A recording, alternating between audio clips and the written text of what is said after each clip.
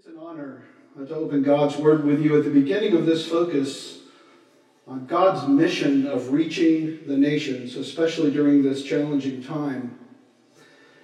Missions is central to God's heart for the world.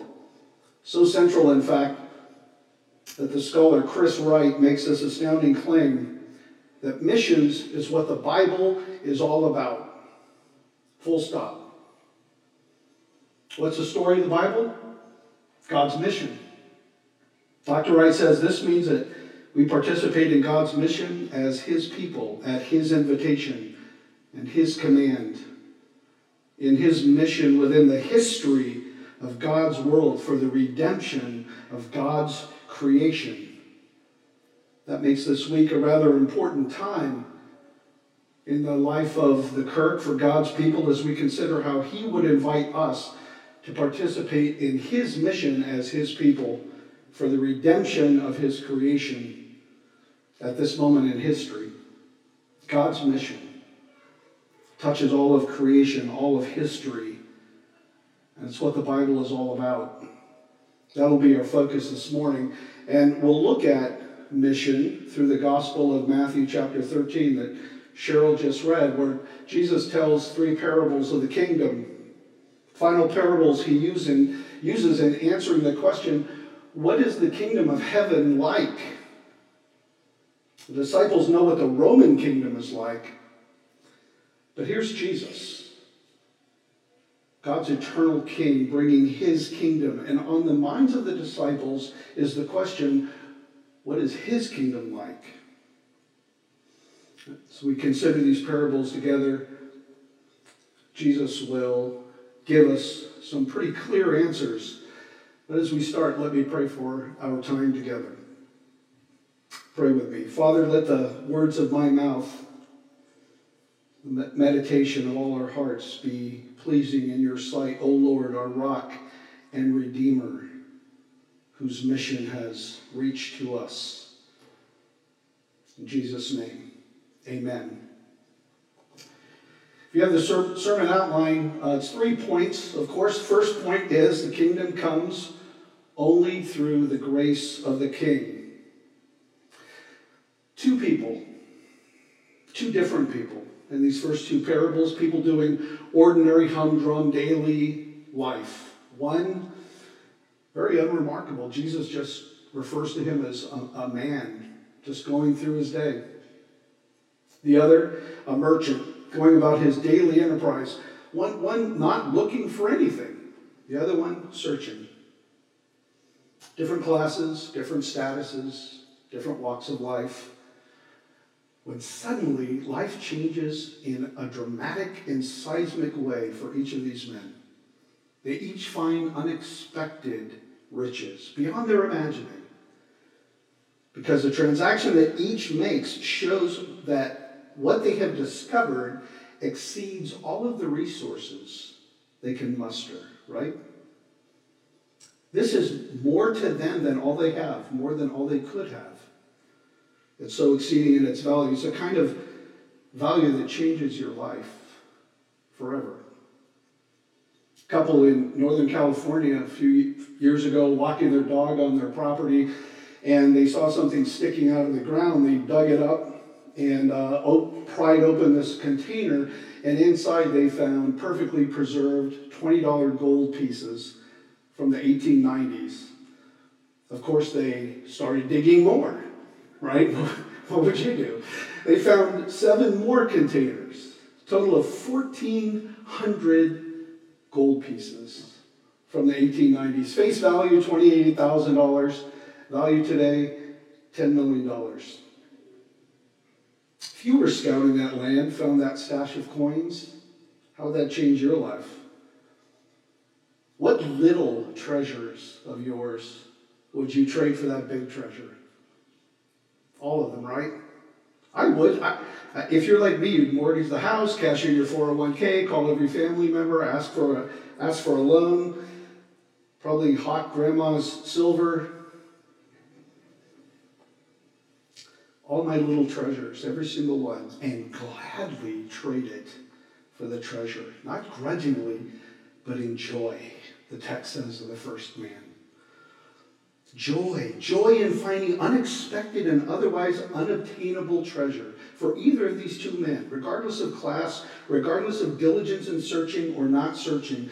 The joy experienced from the exhilaration of obtaining what is unimaginable. Life changes when that happens. You've got all you need for your life. No worries about the future, free from cares, hope for your life. About a year BC, before COVID, I was working from home, and Colleen, my wife, was in the other room, and she called out from the other room looking at her computer. She said, "Honey, do you know anything about this $2.5 million that showed up in our bank account?" What? I looked at the statement on the computer, and sure enough, she pointed to the entries. Yep, there it was, $2.5 million. First thought was, well, that's a mistake. Second thought, $2.5 million, huh? Of course it was a mistake. Took a few days to straighten out. But just the presence of it in our account found me wrestling with joy and hope. What am I hoping in? Where's my joy? Jesus uses these parables, remember, to explain the kingdom of heaven, the realm of his rule and his reign. And the disciples want to know, what's it like? And in the first of these parables, Jesus answers the question. The kingdom of heaven is both incomparable in its value and unobtainable through your own smarts or your own efforts. Each of these men were just going about their daily lives when the treasure was literally placed right in front of them. And the point Jesus is making is that his kingdom is an exceedingly great treasure, one we can never make our own through our own effort. All we have or ever would have or could have can't compare to its value. As Paul says in Philippians 3, count everything as rubbish for the surpassing worth of knowing Christ Jesus. Compared to the kingdom of heaven, Paul says, add up all my assets, everything I have. It doesn't just pale in comparison. It's garbage compared to that treasure. How is that possible? I mean, how does that even happen? The cynic in me cries, hey, there's no free lunch. Treasure doesn't just materialize. Treasure of the kingdom doesn't either. Without pushing the parables too far, there is a sense in which, in telling these parables, Jesus is describing himself through the man and the merchant. First, each gives everything they possess to get the treasure, right? Doesn't that best describe Jesus? 2 Corinthians 8, Paul writes this, "For you know the grace of our Lord Jesus Christ, that though he was rich, yet for your sake he became poor, so that you by his poverty might become rich." Who gave more than him? He impoverished himself, not to get you a larger bank account, but to obtain the treasure of the kingdom of heaven for you. And not long after telling these parables, Jesus is hanging on a tree, pouring out his life, poor, so that you might become rich. And the writer of Hebrews, writing in chapter 12, gives us the reason for this. He writes, "For the joy set before him, he endured the cross," right? Same word, joy. Joy in the transaction of securing the treasure of the kingdom of heaven forever, so that you would find in it a joy that surpasses all others. So that you would have joy in the one who purchased it for you. I said earlier that neither of these two men could have dreamed of acquiring a treasure like this. Neither had the means or the ability. But someone had to pay. Someone bought that treasure, that pearl. And here he is, the ultimate one who paid the cost, emptied himself and paid full price in joy for you because you didn't have the ability to ever pay enough. Got it? You know what that's called? That's called grace. It's called grace. Grace bought through the poverty of a king to bring the treasure of a kingdom for all who would discover it. Which begs the question, what's really being exchanged here anyway? All of the assets of these two men, what do they bring to the table? And the prophet Isaiah answers, they bring polluted garments. All of your assets, filth. How do you obtain the kingdom of heaven, that treasure, with that? It can only be bought and given by grace and grace alone. You might be listening to me this morning, wrestling with the idea of the kingdom of heaven as the one treasure that surpasses everything else. Maybe you even know all the churchy answers to all the churchy questions. But have you encountered this grace? Jesus doesn't tell us how many pearl merchants passed by this one pearl before this merchant found it. No doubt others came by and picked it up and looked at it and threw it back in the pile. I learned in the pearl markets in Manila, along with Cheryl. How do you tell if a pearl is real? You scrape it across your teeth. If it's rough and grainy, it's authentic. If it's smooth, it's a fake. Let me ask you this morning, have you scraped the good news of this grace across your heart? Or have you only formed an idea of what Christianity is about and then rejected it, thrown it back into the pile? How will you know the ultimate joy of the treasure of the kingdom unless you scrape it across your heart? Look, this merchant had been looking and found what others dismissed and walked away from, and they never really knew their great loss. Maybe you've been looking in many places for what's true and valuable and beautiful. And Jesus says here, the kingdom of heaven is that all-surpassing treasure. You want truth? You want joy? The kingdom of heaven is the treasure you're looking for, the one you're longing for in your heart. So whether you're looking for it or not, regardless of where you come from or what you've done, whatever your social class, political party affiliation, the treasure that far eclipses everything that you could ever earn through your own work, the kingdom of heaven, comes to you through the grace of the King, the one who obtained it. And all of our little treasures fade in comparison. And Jesus says, look here, there's treasure. I bought that for you by my grace. Will you grasp it? The first point is the kingdom comes only through the grace of the King. Second, grace received brings deep joy.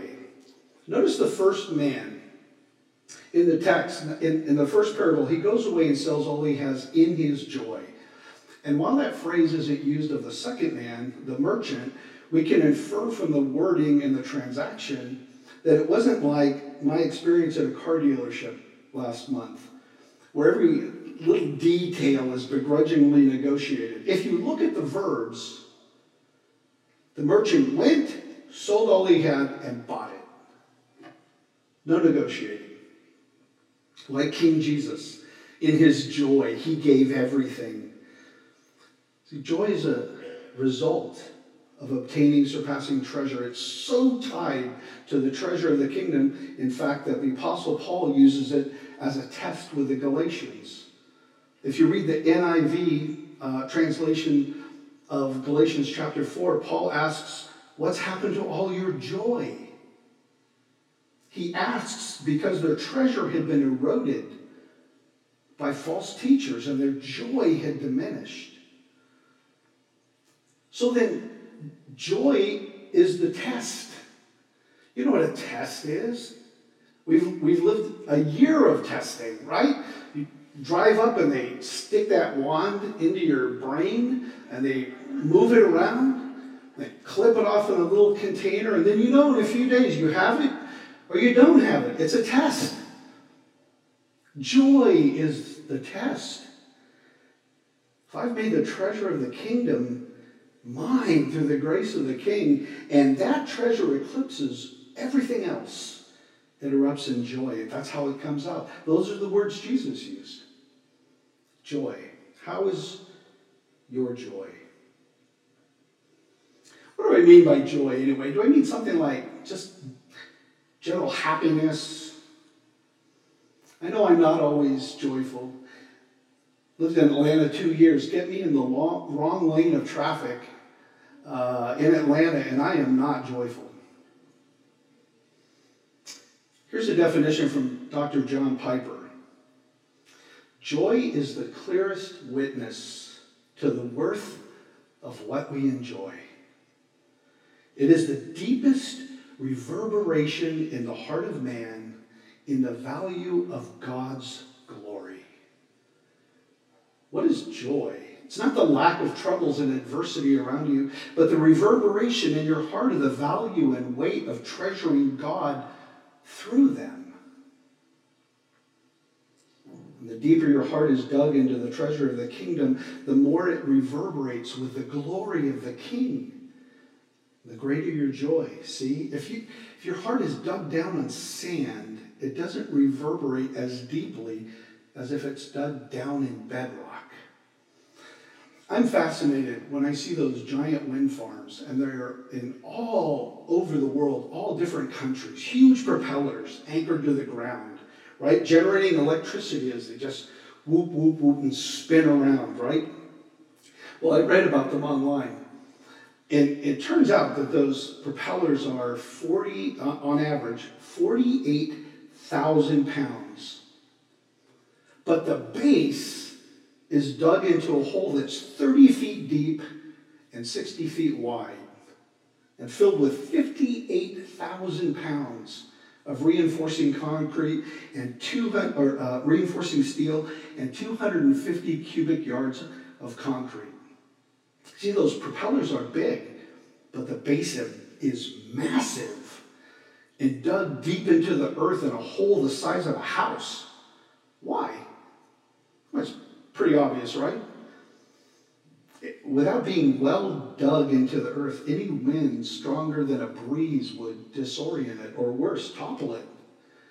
If it's going to stand as the wind blows against it, it has to be firmly and immovably dug into the ground so it can stand whatever the gale that comes. Same with your heart. What causes it to reverberate?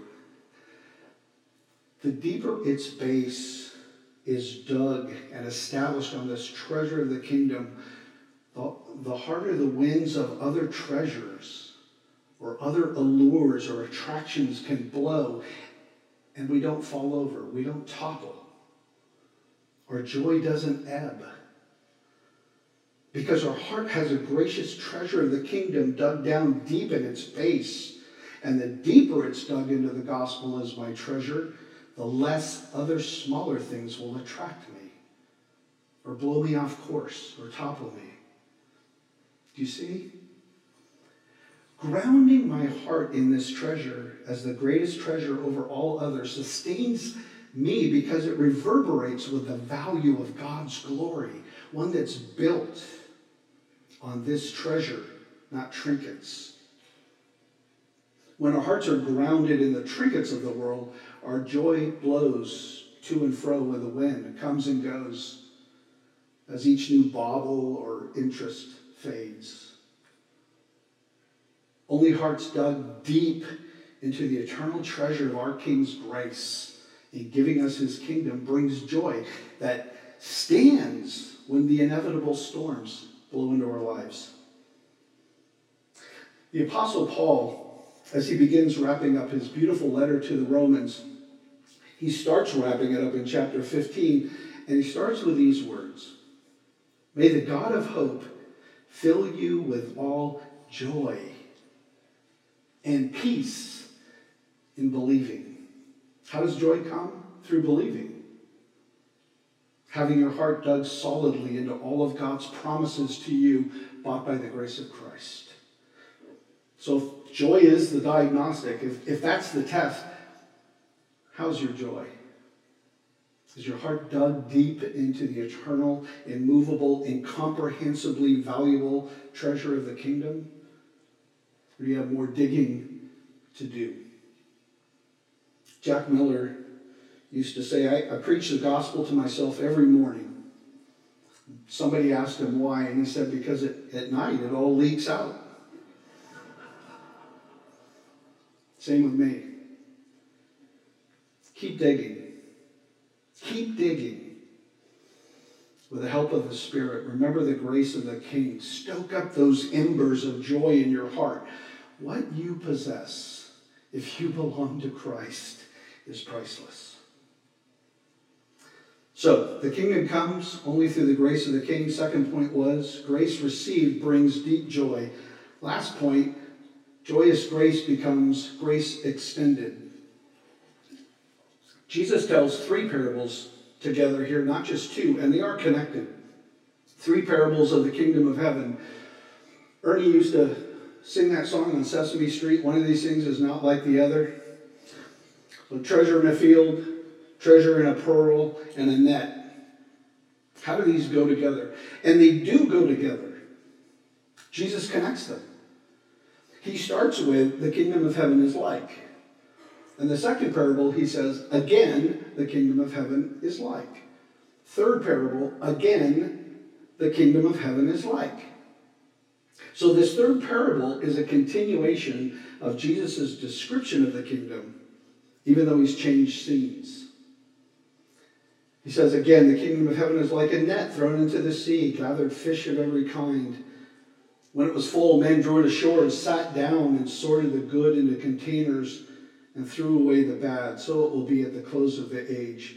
Interestingly, in the original language, in this first sentence, there is no subject casting the nets. And the object is very, very strange. If you line up different English translations, you'll see translators trying to figure this out. Forgive a very loose translation, but it reads something like this. Again, the kingdom of heaven is like a net being thrown into the sea and gathering together every type of, not fish, the word used is genus. This word is translated elsewhere as family or race or offspring. When it was filled, was drug up onto the shore, and they sat down and collected the good in containers, threw the bad away. No subject of the sentence. Who's doing the throwing of the nets? Why isn't there a subject? Isn't it interesting? Jesus tells this parable to whom? His disciples, right?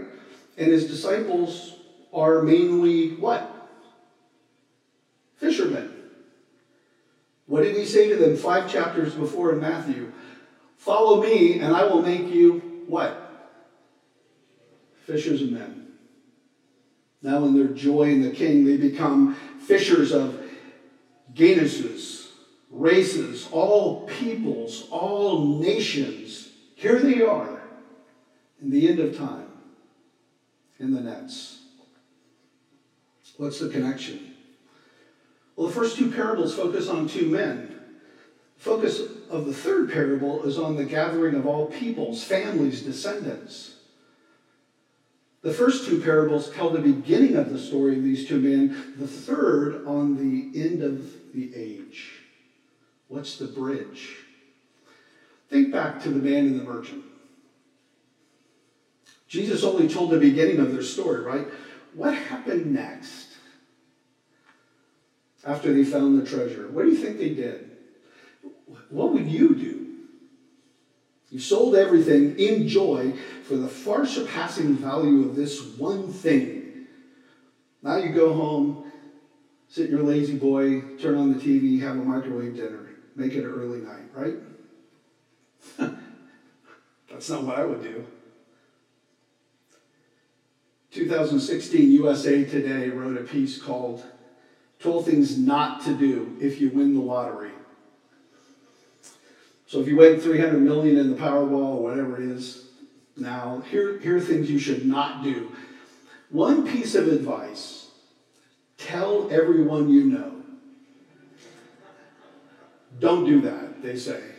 You don't want long lost Uncle Ned showing up at your door the next day. They write, if you win millions of dollars, chances are pretty high that you will want to brag about it and share some of your new joy. Hear that word? Joy. Why do they have to tell you not to do that? Because that's the first thing you want to do, isn't it?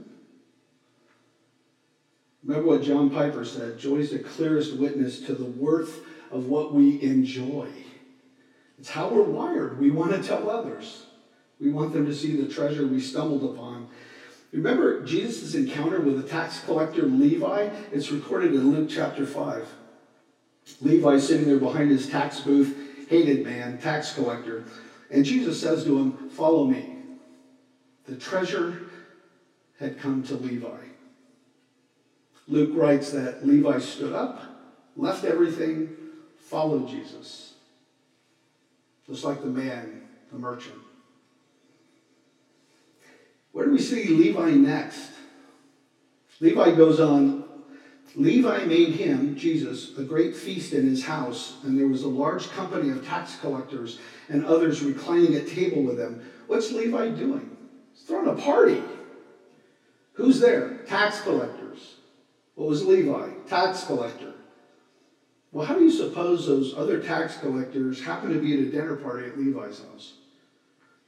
Obviously, Levi invited them.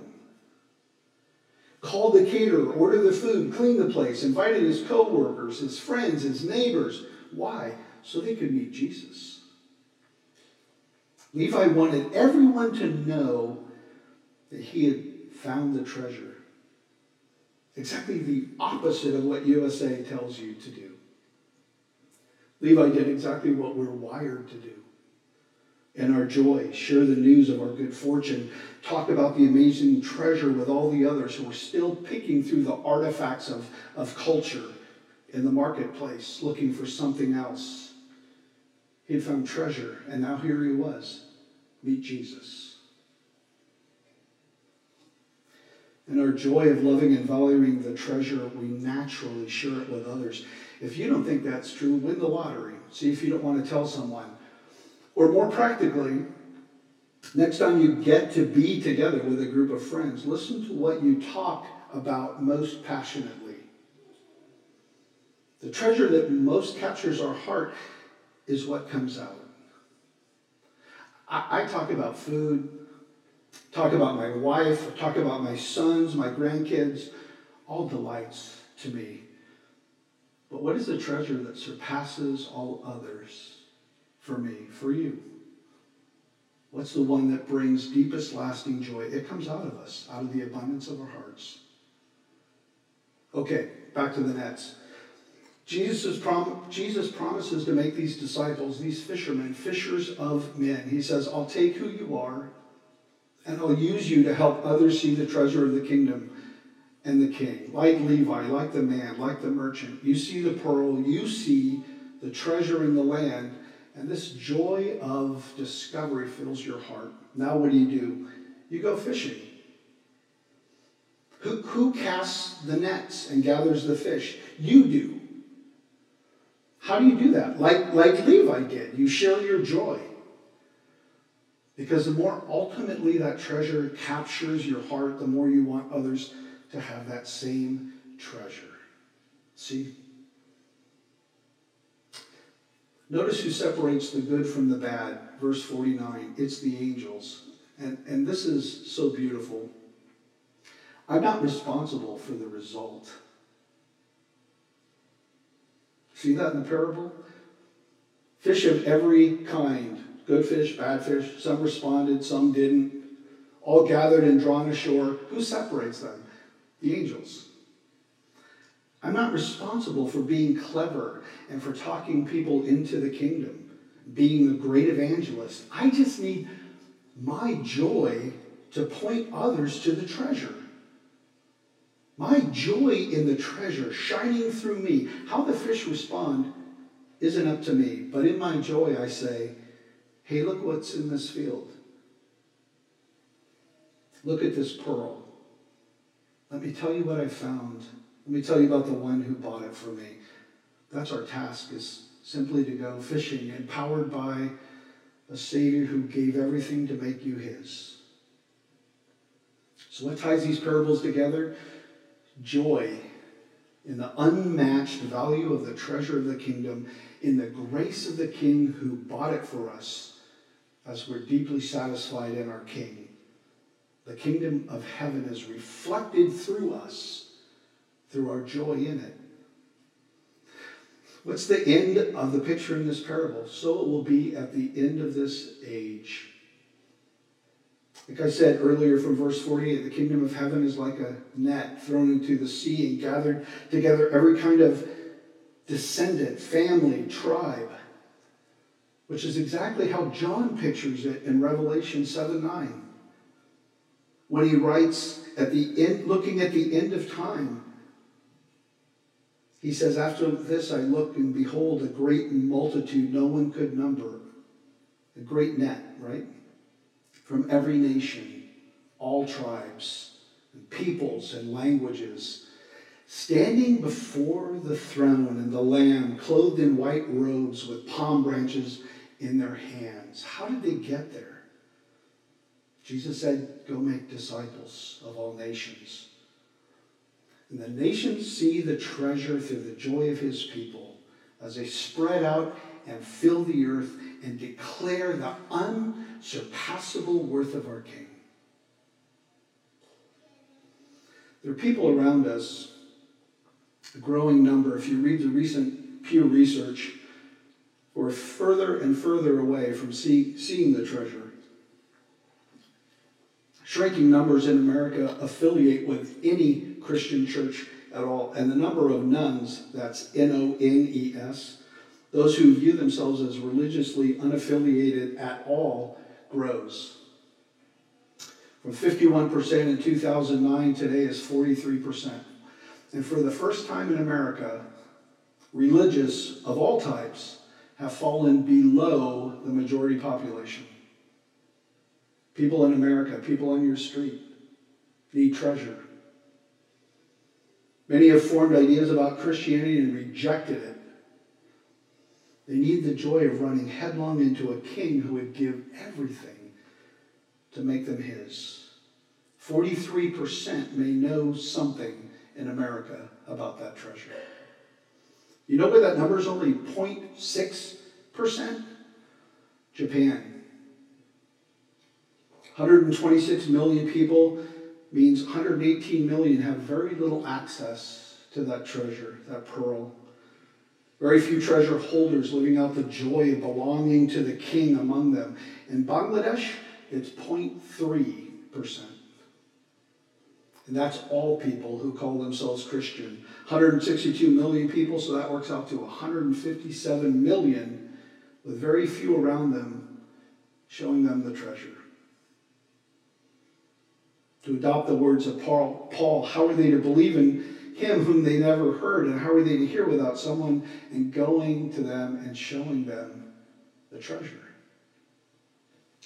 The Lausanne Global Analysis from 2018 says that of all the Hindus, Buddhists, and Muslims in the world, 89% don't even know a Christian. Which means of the 3.4 billion of these people in the world, 3 billion don't even know someone who knows about the treasure. Nobody to say to them, look, here's treasure in the field. Or that pearl is worth more than all we could ever earn. And our great privilege and task as the church is to go fishing among all these people in the world, holding out the good news that a king has paid what I never could to make me his treasure, so I would know the one unfailing hope, one enduring and eternal joy of the kingdom of heaven. God's mission is to extend this grace received to all nations, and that's a mission that continues. But what about COVID? It's been challenging. Some missionaries are in the United States longing to go back to their fields and they can't go. Some are on the field and need to come back to the United States for various reasons, care for sick family, and they can't. It's been very difficult for them. Please pray for missionaries who are on the field.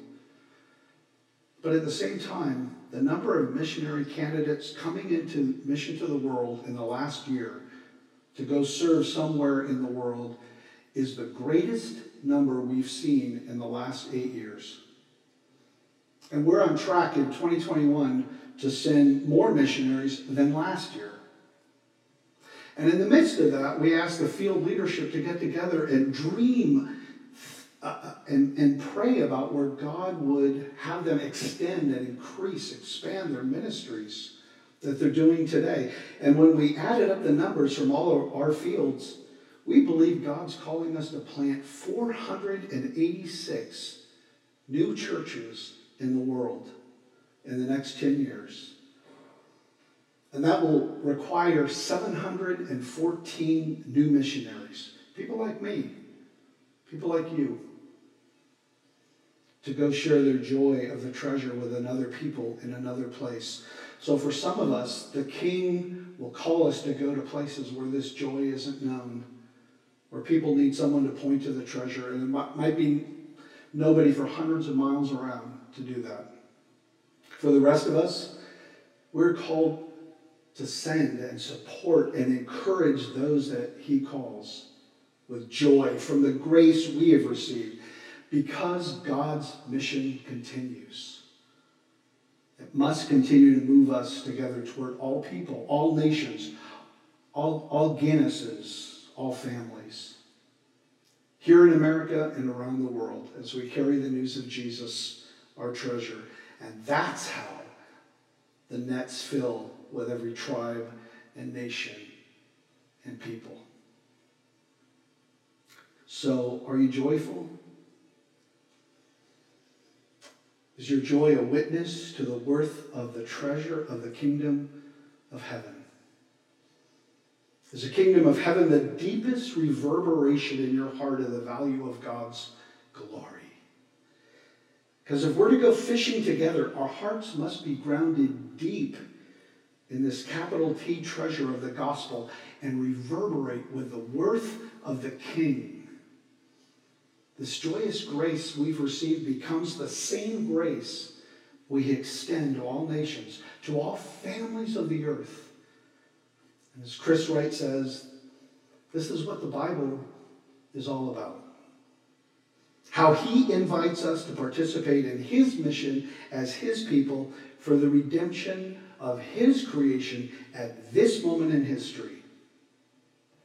All by taking our joy in the gracious treasure of the King and the kingdom to the world, to every people and nation, by his grace. Pray with me. Father, this mission is yours. And you place that unsurpassing, unexpected, unobtainable value right in front of us, because it has been obtained through your Son, Jesus Christ. Father, may our joy be dug deeply into that. And may we be free, rejoicing in what you've bought for us, to go to all nations, to fill the earth with a declaration of your glory, for your glory. In Jesus' name.